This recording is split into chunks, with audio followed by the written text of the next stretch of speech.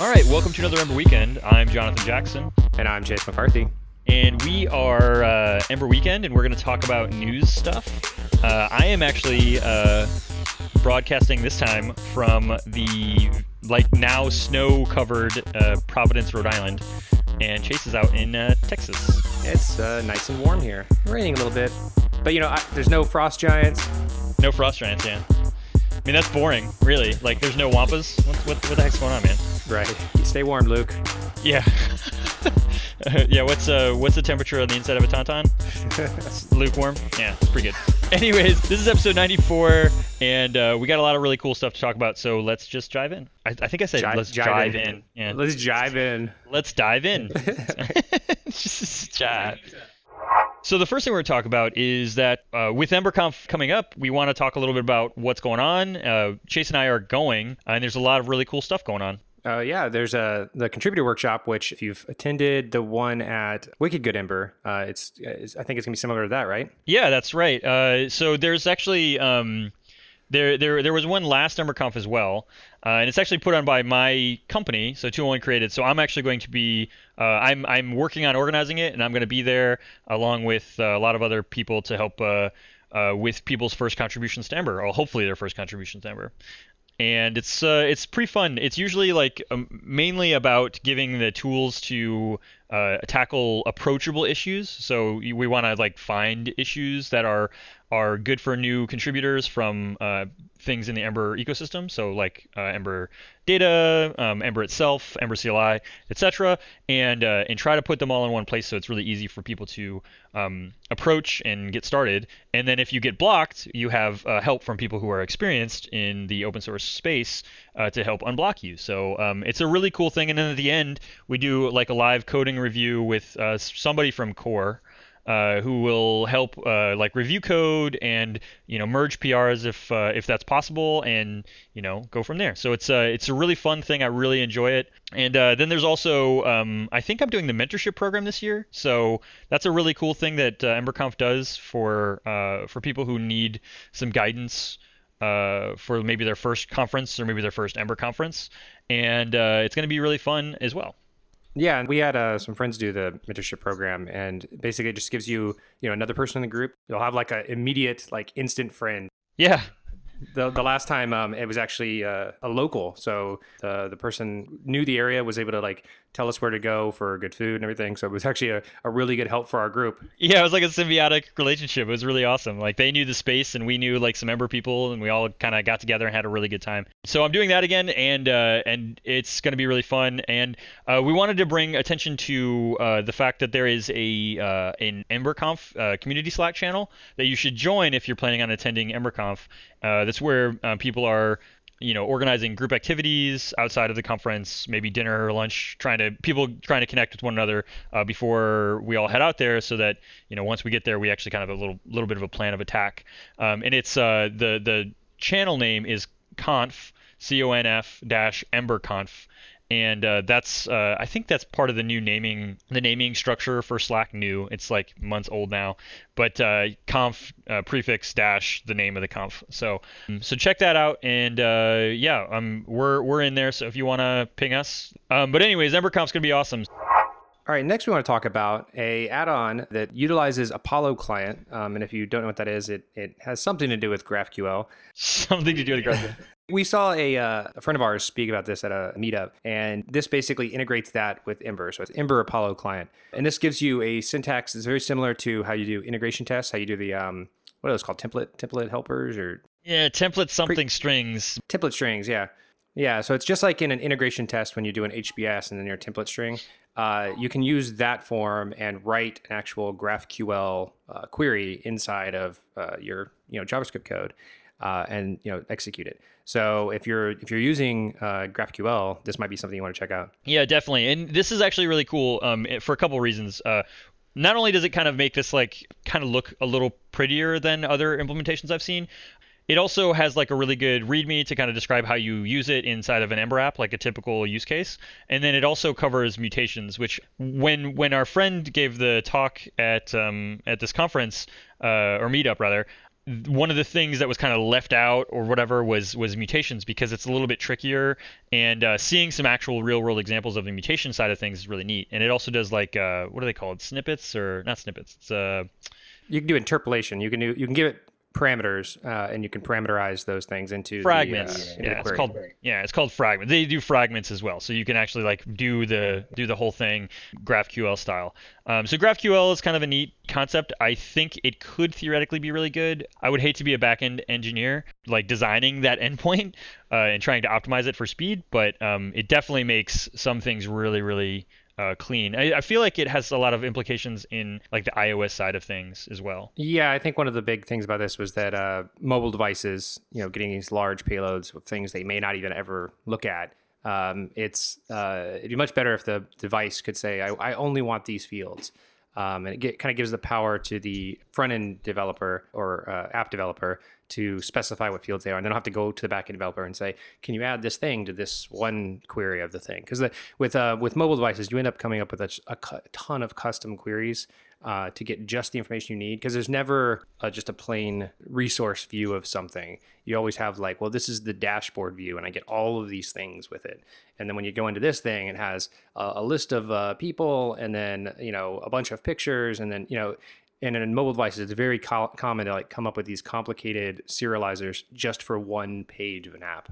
So yeah, I think I actually misspoke and said iOS, but it's actually good for mobile web in general. So mobile in general, web, mobile, Android, and iOS. So it's really neat. Definitely check it out. I think this is a really cool implementation. It's another point of for the add-on ecosystem, which is a super strong thing in Ember, that are able to pull in things like this pretty easily. Yeah, check it out. Give it a whirl. We'll make sure to have a link to it. So Ember CLI 2.12 Beta 2 removes the like Bower JSON being generated at all. I think I started a 2.12 app beta 0, beta 1. I don't know if they do a beta 0 actually. Whatever the first beta was. And then when I did that, it created a Bower JSON file that was empty. And I was like, oh my gosh, this is so cool. And now it looks like it doesn't do it at all. And it only builds the Bower JSON when you install something that requires it. So this means then that Ember has become, or at least a node module, maybe not an add-on. Yeah, absolutely. I actually think that happened in like 2.11 or something like that. I don't know exactly when it happened, but yeah, it switched from being a Bower package to being an NPM package called Ember-source. And you can go there and you can see all the stuff, and it actually is an NPM registry. I think it's kind of like this massive undertaking. Maybe we even covered it like briefly on Ember Weekend. I always hate when like we covered something and then we like rediscover it and we're like, oh, it's so cool, it's exciting, and then like later I'll hear the episode and somebody be like, hey, you already talked about that in this other episode. But yeah, it's super cool, and it's really neat to basically see the entire Ember CLI project and Ember itself kind of moving away from needing Bower and kind of unifying around NPM, which I think is a really good thing, because I've had some pain with Bower. I think everyone's had a little bit of pain with Bower. So it's good to see this transition, and I really dig that it's just like this huge ta-da where like it's like Ember CLI, when you do Ember new, you're not going to get a Bower JSON file, which is super neat. Well, I'm looking at this. I'm looking at the package JSON now, and it actually Ember itself is listed and it has a keyword Ember add-on. It looks like Ember is completely converted to an add-on now. Yeah, which I think it would have had to be, right? Yeah. For it to work. Yeah, definitely. I mean, it's always used. I think, well, not always. Since Ember CLI has existed, Ember's build pipeline was written in Ember CLI. So Ember CLI was already intrinsically kind of baked into the build process for Ember. So like creating the big Ember.js files that went into a Bower repository before, that was done with Ember CLI through some really awesome Broccoli work to get all of that stuff working. But yeah, now it looks like it's an add-on, so that's pretty sweet. And yeah, and this actually dovetails into what we were talking about maybe last week or a couple weeks ago, where we shared the article about how to write an add-on that utilizes a node module, because you're not going to be reaching into the Bower components directory and pulling out the JavaScript and putting it in your vendor, like app import or whatever. You're going to be doing this other hook where you have to do some massaging to get it out of the NPM module and into the same location. So there's a really good article on that, and we'll be sure to link to that episode so that you can hear a little bit more detail about that. But this is cool. The big hooray here is no more Bower JSON. So if you've ever tried to do node debugging, Yeah, it's way different from how easy it is to debug like JavaScript running in Chrome, and that is not the case anymore. Node itself actually has a dash dash inspect flag, which is apparently all the way back in the LTS, which is 6, maybe earlier than that. But if you want to check this out, look at the documentation. It's on Node.js.org API debugger, and there's a flag you can pass in that will basically give you a URL to a Chrome debugger window, and you just put that in your browser, and it'll open up the inspector, and now you can stop on breakpoints and debug your Node code inside of Chrome, which is where we're all kind of used to doing that. And if you've ever used what was that other tool that tried to do node debugging? Yeah, it was called the Node Inspector. Yeah, Node Inspector, and that was just it kind of had the same idea. It was trying to use the Chrome debugging tools, but the socket it opened would always like mess up, and you'd have to end up killing it, and it kind of never seemed to work. This is going to be more solid, right? Because it's baked into Node itself. Right, it's baked into Node itself. So basically, you say run with the dash dash inspect flag, and then it gives you a Chrome internal link that you paste into your browser, which I want to be able to command click, but you can't command click in iTerm because it doesn't recognize Chrome internal / or :/ as a URL, which is a little frustrating. I suspect that there's probably some configuration. I'm gonna find that out and we'll get back to it. But yeah, and then you have a connected thing that you can start using the Chrome debug tools to like you're familiar with, like you use all the time. But now you're in Node land, which is super super nice.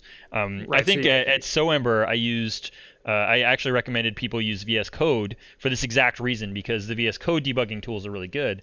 But this basically says, okay, the VS Code ones are really good if you're using VS Code, but use the ones that you're using all the time for your web development and just use the same thing.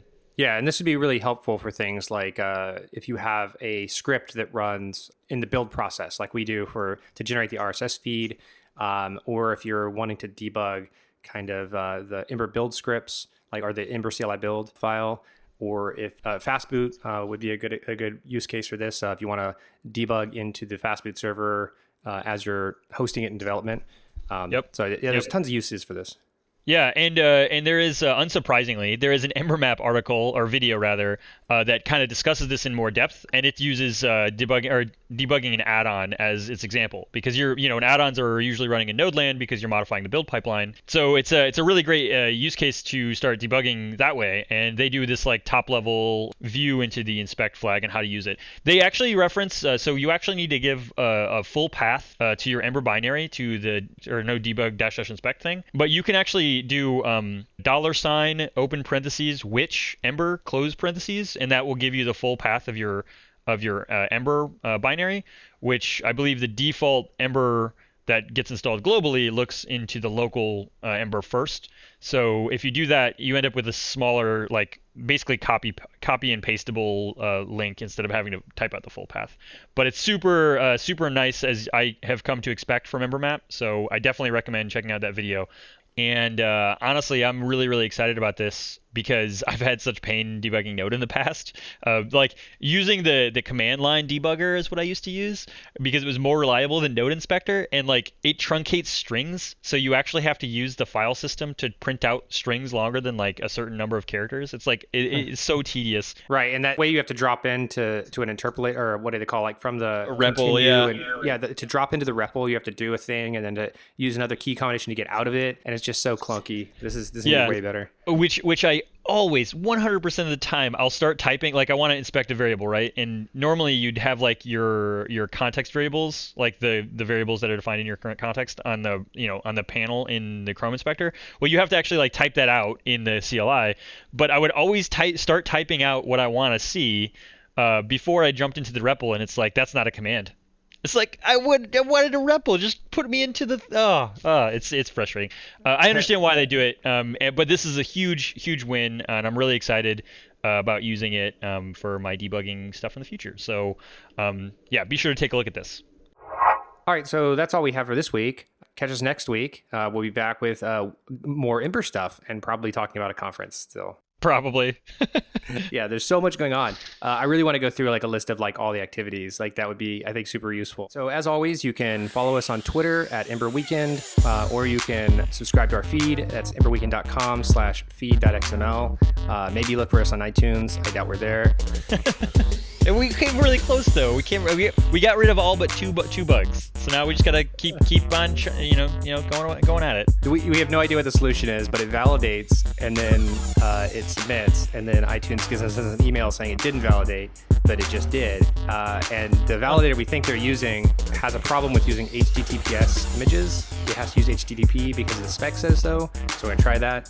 I don't know, might work. We'll keep trying. So thanks for listening. I'm Chase McCarthy. I'm Jonathan Jackson. And we'll see you next week.